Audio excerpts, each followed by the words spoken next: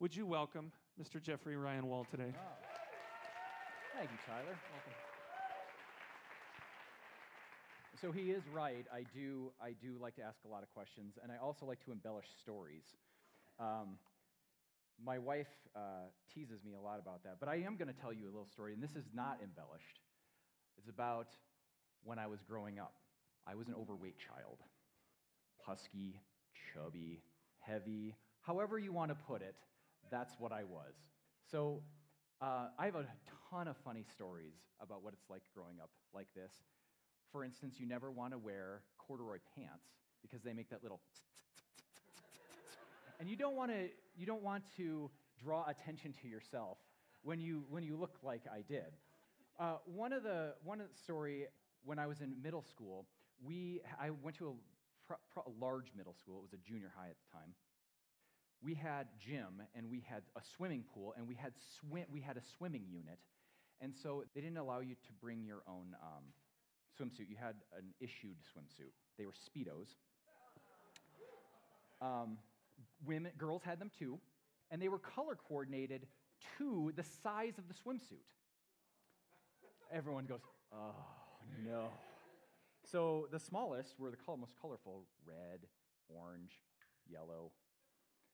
The largest were olive green, brown, and black. Guess who never got to wear the colorful swimsuits? This guy. So everybody knew what you wore. When I was 11 years old, we had a tumbling unit at our elementary school. And why are all my traumatized youth about gym? I don't understand. It's always about gym. When I was a kid, what would happen is we would bring all the 5th and 6th graders and we would line them up along the gymnasium wall, and so there's like 100 students there. And there's mats in the middle of the floor, and they bring out everybody, and one by one, you do your tumbling routine while the gym teachers sit at the head on the stage with their clipboards and their folding chairs, call out your name, and then when you're done with your tumbling routine, they go ahead and call out your score, what you scored. What were they thinking? I mean, really, what were they thinking? So as I'm W, so I'm waiting and waiting and waiting. When they get to the W's, they call it Jeff Wald, and I stand up, and I start walking across the floor, and this is what I hear. Boom, boom, boom, boom, boom, boom. And all the boys are saying this, calling this out while I'm walking across the floor. And so as I start having hot tears stream down my face, I look up at the teachers, just begging for them to do something, and they're covering their mouths, trying to stifle their laughter. That was a really, really hard moment because I did my tumbling routine. Of course, it was just somersaults and back somersaults. That's all I could do. And as I went back and slumped against the floor, it was the first time that I thought in my life, God, where are you? And what did I do to deserve this?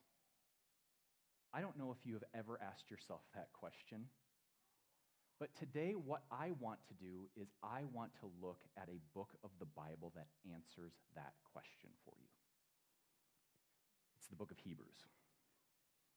Now, this is really exciting because when we were praying in our circle this morning, and Corey got up and mentions Hebrews 8, this is not by accident, because as we were praying, Jen Rebo was praying, Lord, stir us up.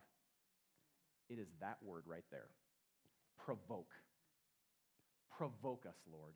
Stir us up. We're going to take a 10,000-foot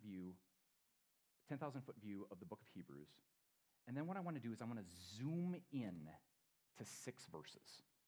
Verses that have meant a great deal in my life. So what I want to do is first, let's take a look at just an overview, and then what I want to do is I want to look at those 6 verses. So, who wrote it? We actually don't know who wrote the book of Hebrews. We do know that he was articulate and he was Jewish. We also know that he didn't personally know Jesus. He mentions that. It could have been Apollos, Barnabas, Timothy, Titus. We actually don't know who it was.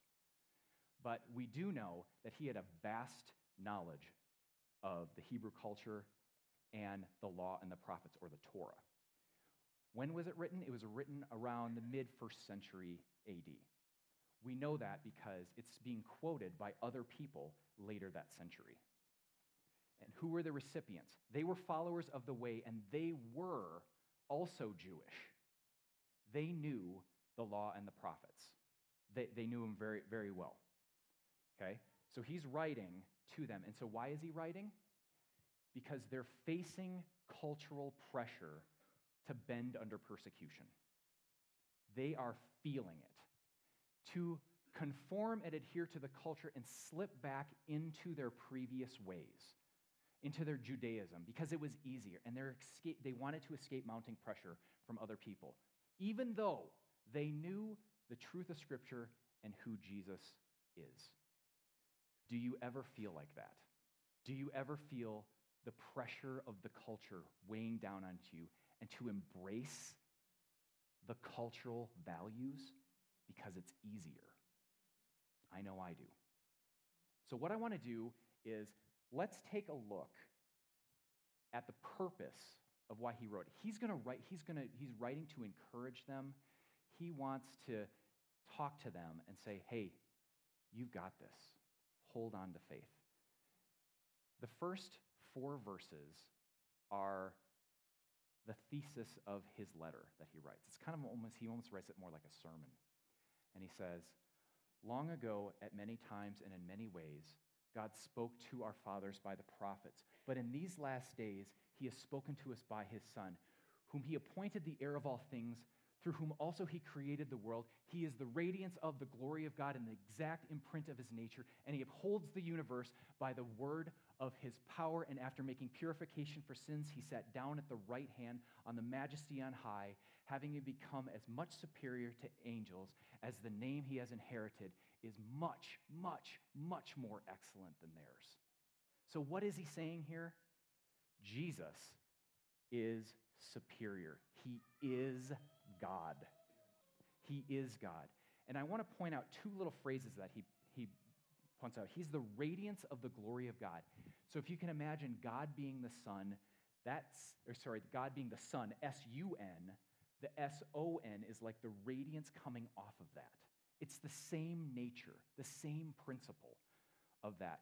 He is God. And secondarily, he's the exact imprint of his nature. If you can imagine a ring with wax and imprinting into that wax, he is that imprint, the exact same nature. That is him. That is God.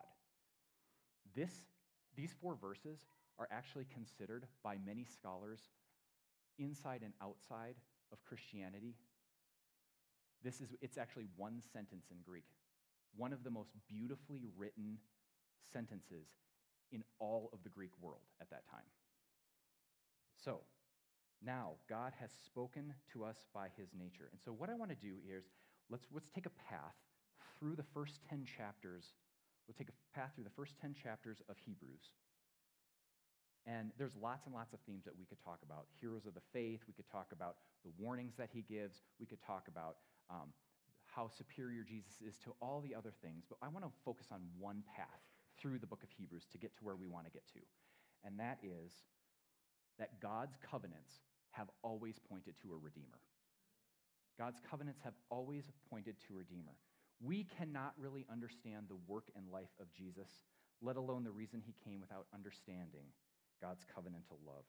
So sin enters the world, and we know through the Old Testament that God's great and primary desire was to redeem his people to himself. After the fall, broken covenant, broken relationship, and now for the rest of the Old Testament, he is desiring to bring his people back to himself. God has always been motivated to restore men and women to himself, to know him and have unity and communion with him. That is his primary motivation.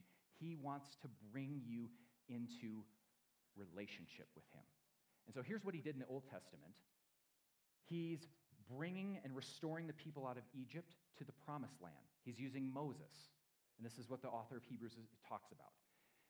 He's using the judges to save his people from oppression, bringing them out of being oppressed by other peoples. He uses the kings of Israel and Judah to lead his people to rest from their enemies.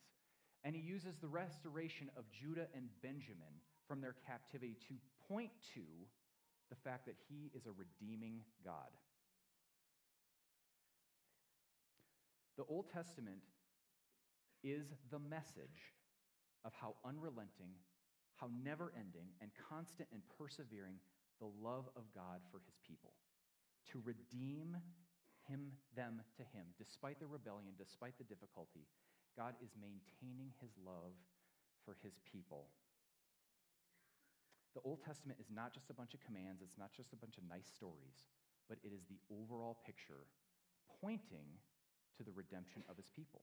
And now, also in there, it's going to, the promise of a redeeming Messiah, I forgot about that one. But here, the Old Testament, what Jesus called the law and the prophets, was given to us to reveal not only how he had been redeeming them, but how he was making a path for one person, a redeemer. And we know that that is the person of Jesus, the Messiah, Emmanuel, the God with us, who would restore all Israel, all nations, and all nations would be God's people. Not just Israel, but all nations. All pointing to one person, Christ, a deliverer. And so we travel through the first 10 chapters, and we get to chapter 10, Hebrews chapter 10, verse 10. And by the will of God, we have been sanctified through the offering of the body of Christ Jesus once and for all. He's the final sacrifice. There's nothing more that we need to do except for our faith in him. That's it. Jesus is the final, complete sacrifice for us. And even Jesus said, even that covenantal love that's always pointing to this Redeemer, even Jesus said, that first covenant, it was necessary. He said, do not think that I have come to abolish the law and the prophets. I have not come to abolish them. I've come to fulfill them. That's it. And so we have this new covenant through Jesus. All right, I want to talk about this song. How many of you know this song, Future Past? Oh yeah, okay. So I'm gonna be honest with you. I cannot make it through this song without getting choked up. You're like, what? Why would you get choked up at this song? So this song highlights for me the story of my life. So I'm just going to start at that second little paragraph there. All treasures and wisdom of things to be known are hidden inside your hand, and in this fortunate turn of events, you asked me to be your friend, because you are my first and you are my last. You have to get choked up again already. You are my future and my past. My past is replete with followers of Jesus. I mean, I have ancestors that go way back that came over in the 1600s. They were fleeing persecution to come over to Virginia to escape persecution. My great-grandfather was a church planter. My grandfather is an elder. He's 102. That's him with my mom. My uncle was an elder. And I was asked to become an elder in this church. It makes me teary-eyed, the fact that I am in a long line of believers. You are my past. You're a part of my story, Lord. Thank you for being a part of my story. But you're also my future. This is my wife, Hillary. We've been married for 22 years, and my 6 kids.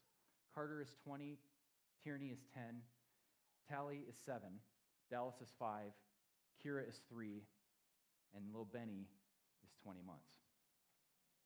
They are my future. And so every time I think about it, I think about my grandfather and I think about my kids. I know that they are my future, and I must be faithful as a chink in the chain, a line that passes down through generations, to be faithful to pass on my faith.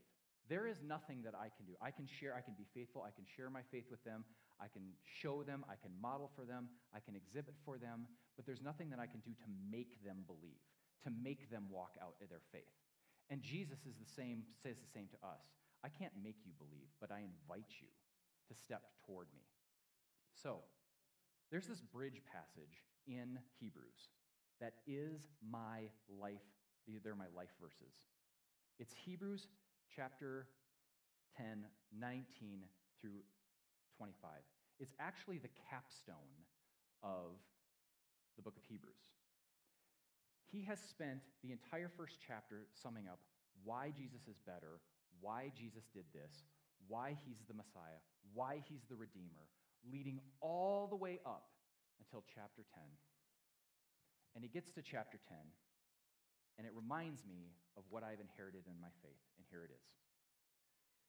Therefore, brothers, since we have confidence to enter the holy places by the blood of Jesus, by the new and living way that he opened for us through the curtain, that is, through his flesh, and since we have a great high priest over the house of God, let's highlight this here. Since this happened, since he did this, since there's nothing you did, but since it's because something he did, now let us draw near with a true heart in full assurance of faith, with our hearts sprinkled clean from an evil conscience and our bodies washed with pure water. Let us hold fast the confession of our hope without wavering, for he who promised is faithful. And let us consider how to stir up one another to love and good works, not neglecting to meet together as in the habit of some, but encourage one another, and all the more as you see the day drawing near. 3 things. Let us draw near with a true heart full of faith, our hearts sprinkled clean from an evil conscience, and our bodies washed pure with water. Let us hold fast.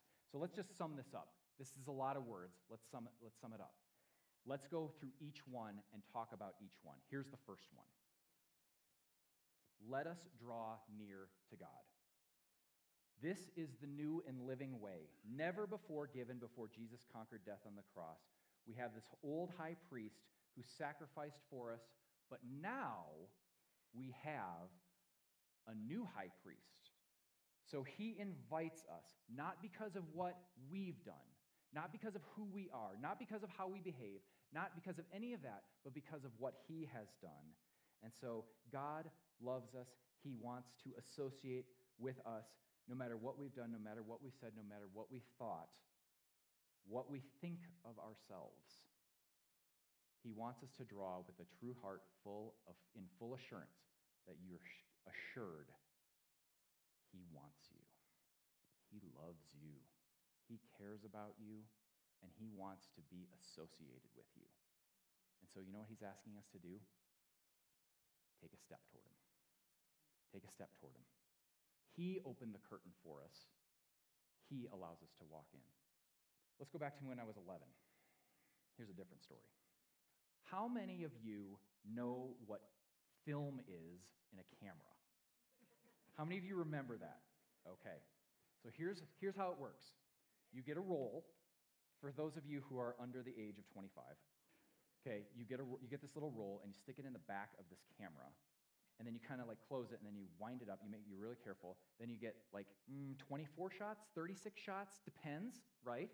Okay, you take your shot, you do it. Okay, then when you're done, you wheel it forward. You open it very carefully, making sure that you make sure that you went all the way forward. You pull it out, and then you put it in this little black canister, right? And you close it up, and then you drive across town, right? And then you take it to CVS, Walgreens. How about the little hut in the corner of the parking lot at the grocery store, like Photomart? You did that. Then you wait 3 weeks.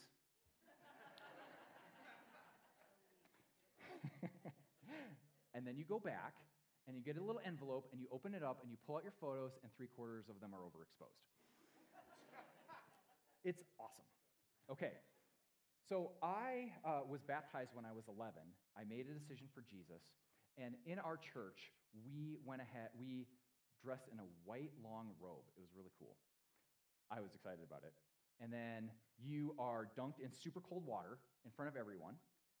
And before this happens, before it happens, I was sitting in the pew, and my mom was up front. I don't remember. My dad was in the back. He was an usher. My mom was up front, so I'm sitting alone in the pew, and I look over, and my mom's camera's sitting there. And I'm like, huh. She wouldn't allow me to play with the camera before, so I picked it up. And I was like, I wonder how this works. So I just popped open the back and opened it up, and was messing around with it. I pulled out this film, looked at it. I was like, and I shoved it back in, closed it up, put it to the side, didn't think anything of it, went, baptism, awesome, did a great job.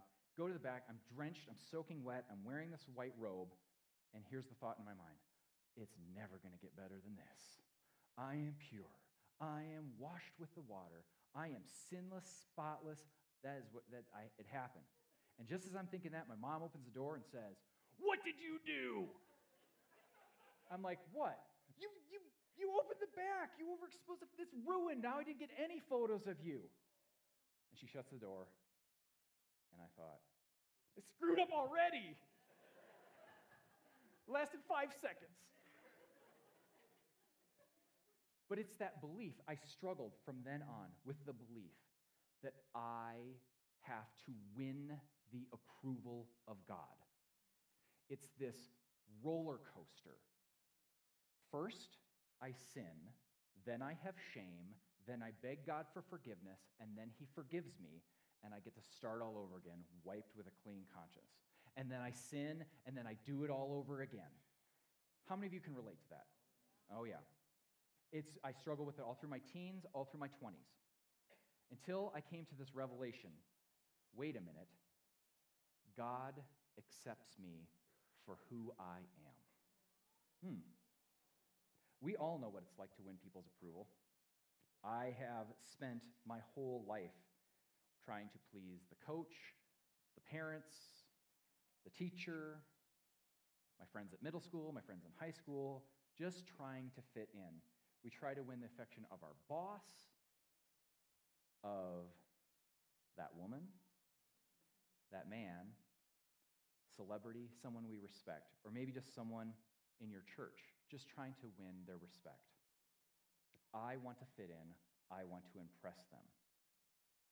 We do the same with God. God, I want to impress you. But God's love is different. It's backwards. It's opposite than that. So what He's asking us to do is just draw near to me. You don't have to continue on the roller coaster. Get off the roller coaster and take a step toward me. What does drawing near look like for you? Communing with God. What does that look like? Jesus asks us to abide with Him. JR preached an amazing message last week about abiding in Him. I'm not going to re-preach that message. You should go back and listen to it if you missed it. But really what it is, it's about that connection with Jesus. And here it is again.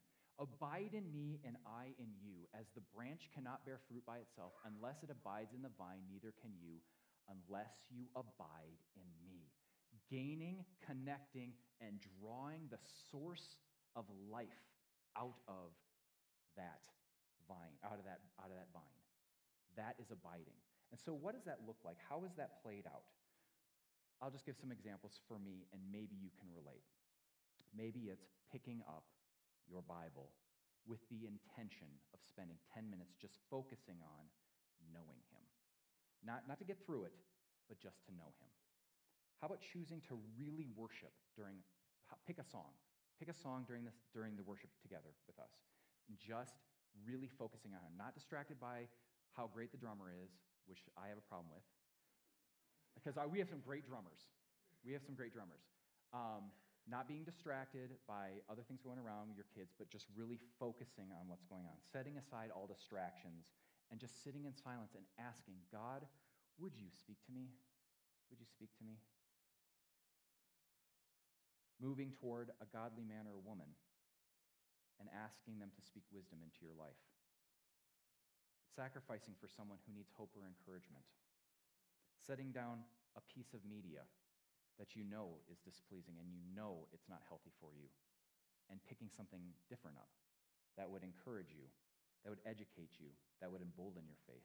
Whatever it is, it's taking a step away from we know it's not healthy for us and stepping toward and drawing near to God. So that's the first thing. The second thing is, let us hold on to our confession of hope.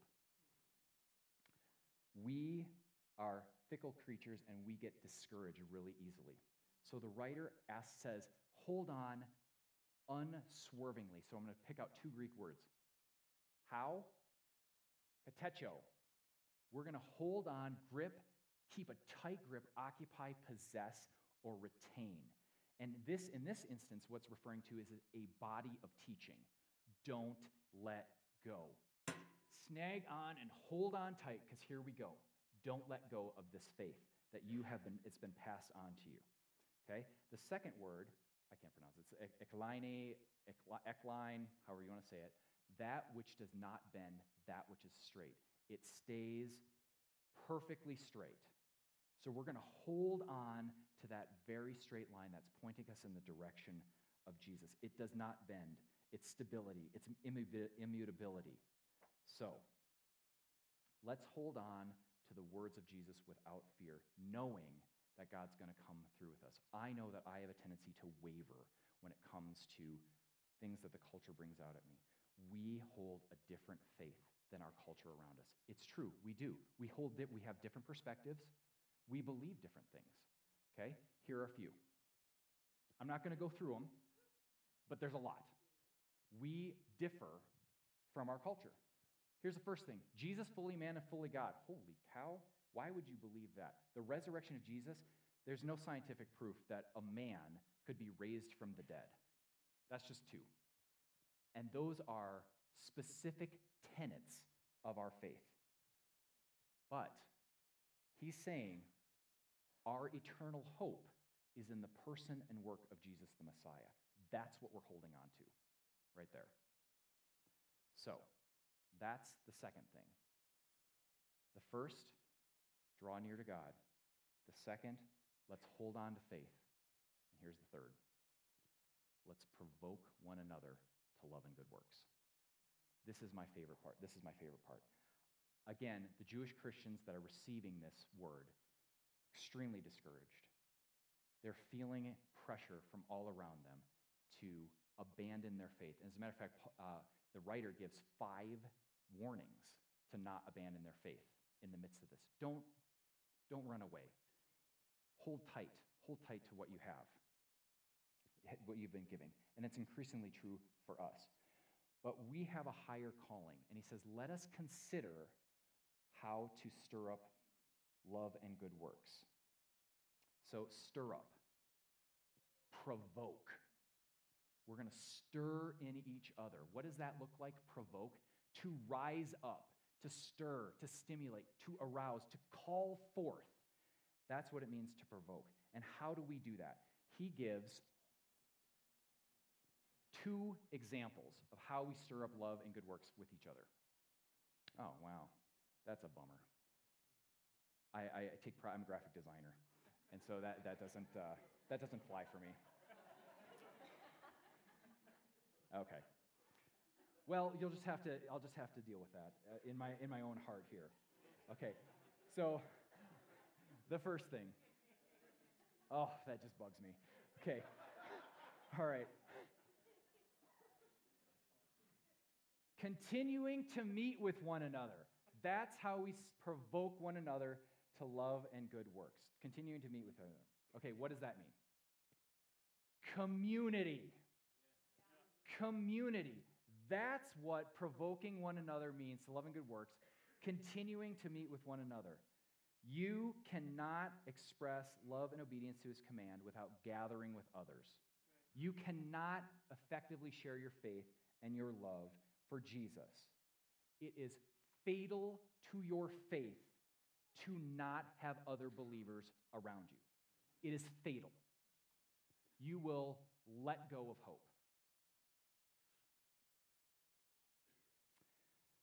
Yesterday, I had the privilege of seeing Ethan Canny give his senior thesis for high school.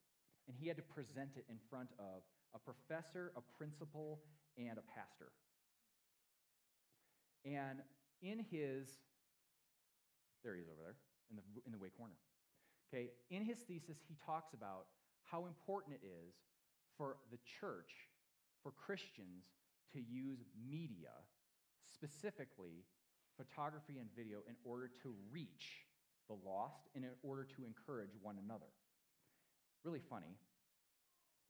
He could have gotten up here and preached this because this is exactly what I wanted to say as well. So, we're going to talk about the history of communication, just a brief history. Okay, so the Romans develop in the Western world roads that lead out, and the gospel is spread because people are able to effectively deliver letters to different cities, countries, and continents. So, how is that message read? So, if I'm the only one that can read, none of you can read, so I stand up and I read the letter, and you say, "That was amazing. Would you meet with us next week and share more word?" And we said, "No problem." And that went on for 1,000 years. We met together so I could convey information to you. 1,000 years later, the advent of the printing press. Now, the Bible is able to be duplicated and copied and given to, it's been able to duplicate so that you can get information, and now the demand is risen to get the Bible, and we can read for ourselves what the Word says. And that lasts for 500 years. And guess what? You're in the middle of a new revolution, a different revolution, a different communication revolution. And that is the fact that we have at our fingertips so much more information. You can pull up a YouTube video and watch Hillsong worship. You can hear amazing messages from awesome pastors all over the world. You can listen to blogs. You can listen to podcasts, endless podcasts. You can get all sorts of information about your faith. So, here's a question. You might say, "Convince me that I need to show up today. Convince me. Why do I need to be here?" Because this guy's message is way better than yours, Jeff. And this worship is way better than this, in their opinion.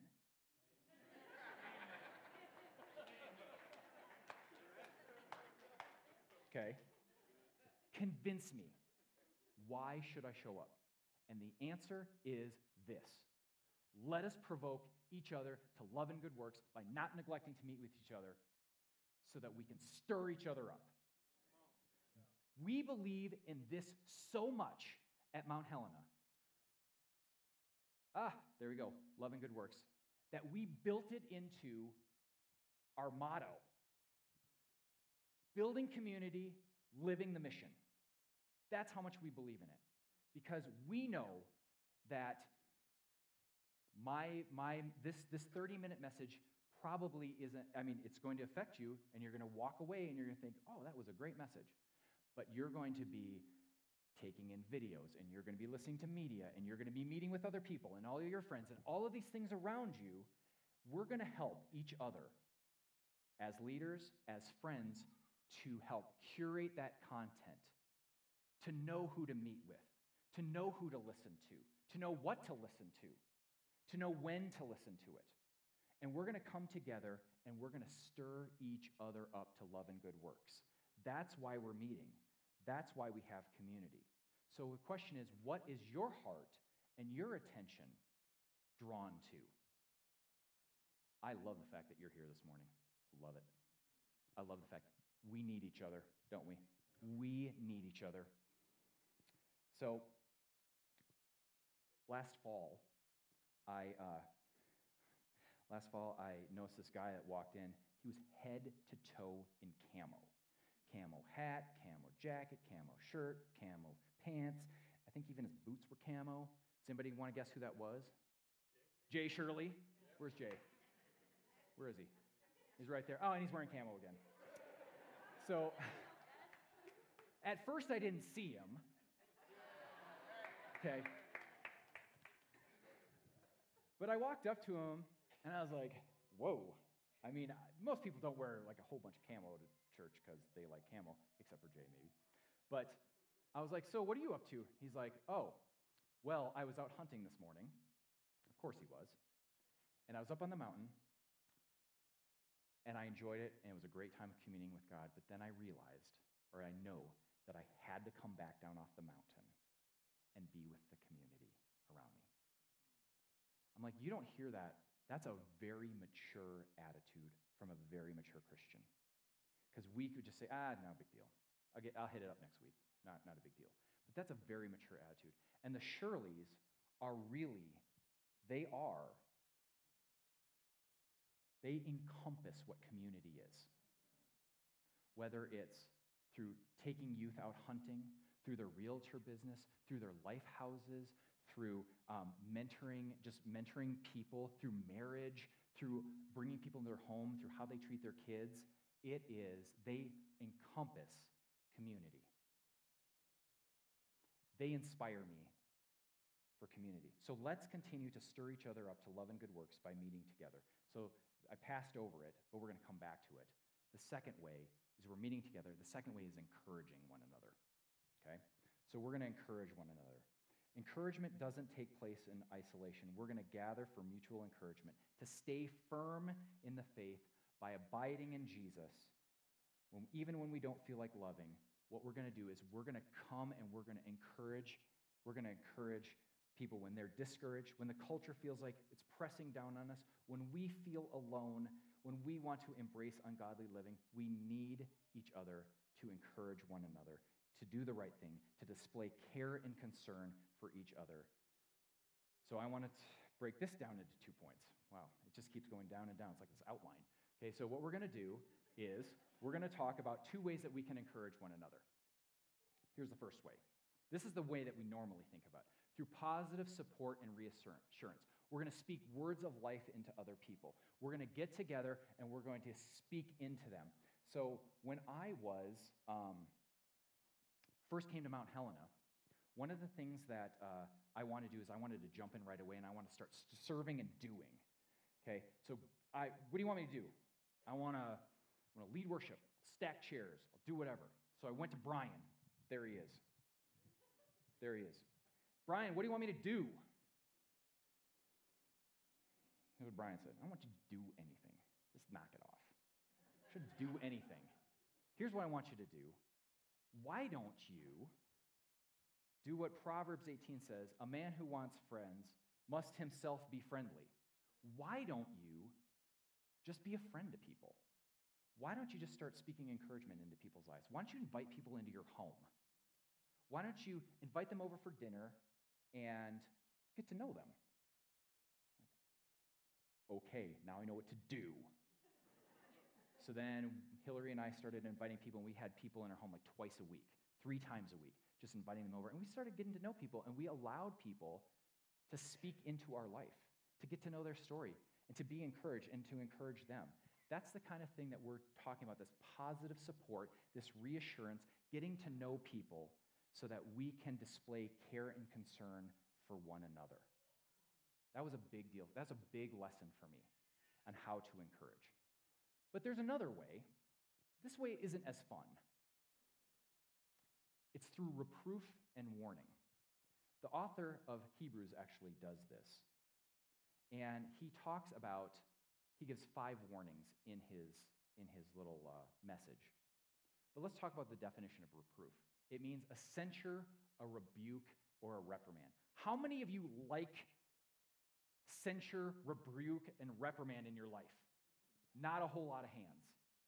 Okay? I don't like it. It hurts. It stings. So, quick story. It's the book of Proverbs. I used to think that the book of Proverbs was a bunch of different verses that were nice pieces of advice, and they were just kind of scattered around. They don't really have anything to do with each other. But actually, if you just read it as a book, just read the whole thing through. There's actually these lines, these themes that go through. Here's one of the biggest themes. You can learn how to be wise, or you can learn how to be a fool. Okay? So it actually lays out, do you want to be wise? Here's what you do to be wise. Pay attention, you'll gain knowledge, then you'll get understanding, then you'll get wisdom, and then you'll be righteous. That's how you become wise. But he also lays out, how do you become a fool? Okay? Here's what you do. Don't pay attention, then you won't have any knowledge, then you won't have any understanding, and then what you're going to do is you're going to mock people that actually do have understanding or try to correct you, and then you're going to become a fool. That's the pathway to wisdom or foolishness. But through it all, how do I become wise and how do I become a fool? It's reproof. I accept reproof or I don't. I listen to people who are wise or I don't. I reject it or I bring it into my life and let it grow me. Here's just a few verses. If you turn at my reproof, behold, I will pour out my spirit to you. I will make my words known to you. Do not despise the Lord's discipline or be weary of his reproof, for the Lord reproves him whom he loves as a father the son in whom he delights. The ear that listens to life-giving reproof will dwell among the wise. Whoever ignores instructions despises himself, but he who listens to reproof gains intelligence. And my favorite, whoever loves discipline loves knowledge, but he who hates reproof is stupid. Okay, what does reproof look like for you? For me, that means that I listen when I screw up or that I'm out of line or I'm out of bounds or I have something in my life that needs correction. I am willing to invite people, godly men and women, into my life and help guide me and lead me through life. Boy, 11-year-old Jeff wishes with all his heart that as he was walking back and slumped against the wall, that there would have just been one person that came and sat down next to him and put their arms around him and said, hey, I love you. Don't listen to that. Don't believe the lies that people are telling you or that you're telling yourself. You are valuable. You have what it takes. That's the encouragement that we need in our life, with reproof, with encouragement through positive reinforcement. So, coming in for a landing. Let us draw near with a true heart. Let us hold fast to the confession of our hope, and let us consider how to provoke one another to love and good works by continuing to meet together and encouraging one another. We need one another. We need community. You need to be here. I don't know what that looks like or how often or whatever. There's no golden nugget rule, how much you have to be here. How many people do you need in your life? How many people do you need to speak into your life? But he's asking, let's take a step toward him. Let's hold on, and let's let people walk alongside of us while we're doing it. And that is why that's my life verse, because that speaks to me in my life. From my past to my future, it's that golden thread through the life of Jesus Christ. I have that. So I want to ask you 3 questions. And I want you to think about this. I give assignments because I do marriage mentoring and I also teach classes. I'm a teacher. So you get an assignment. Here's your assignment. Ask yourself, number 1, what's one thing this week that I can do to take a step toward God? Just one. If you need to write this down, feel free. If you need to get your phone out and type it out, do it. What's one thing this week that I can do to take a step toward God? Number 2, what's one belief that I hold preventing me from stepping toward God? What's causing me to lose grasp on that unswerving, unwavering hope? What's one belief that I hold preventing me from stepping toward God? And 30, who is one godly person that I can ask to speak encouragement, both support and reproof into my life? Do you have that person? Do you have a person, anyone? How about 3? Maybe you have one. How about another one? Because we can't have too many people, because we need each other. I need you guys. I need you to speak into my life. I need your support. I need your love. My family needs your support, love, and I know you guys do too. 3 things this week. And if you don't know Jesus, if you don't know the before the since since the reason that Jesus came, I want to give you an opportunity to do that as well. You have the opportunity to submit your life so that you can walk through this life and be able to draw near to God. So what I'd like you to do is stand with me, please. There will be a prayer team up here to my right and your left. If you want to talk to anyone, if you want to talk to someone, they are available to pray with you, to love you, to encourage you. If you want them to reprove you, go ahead and ask them. Let's pray. Thank you, Father, for your life-giving message today. Thank you for your blessing. Thank you for showing us how much we need you and your Son, Jesus. You're so good to us. And thank you for giving other people to us who can help us walk through this life, even through discouragement, even through persecution. Lord, you give us people. You give us your people. Thank you for your Holy Spirit who speaks through us today. We love you. In your Son's holy name we pray.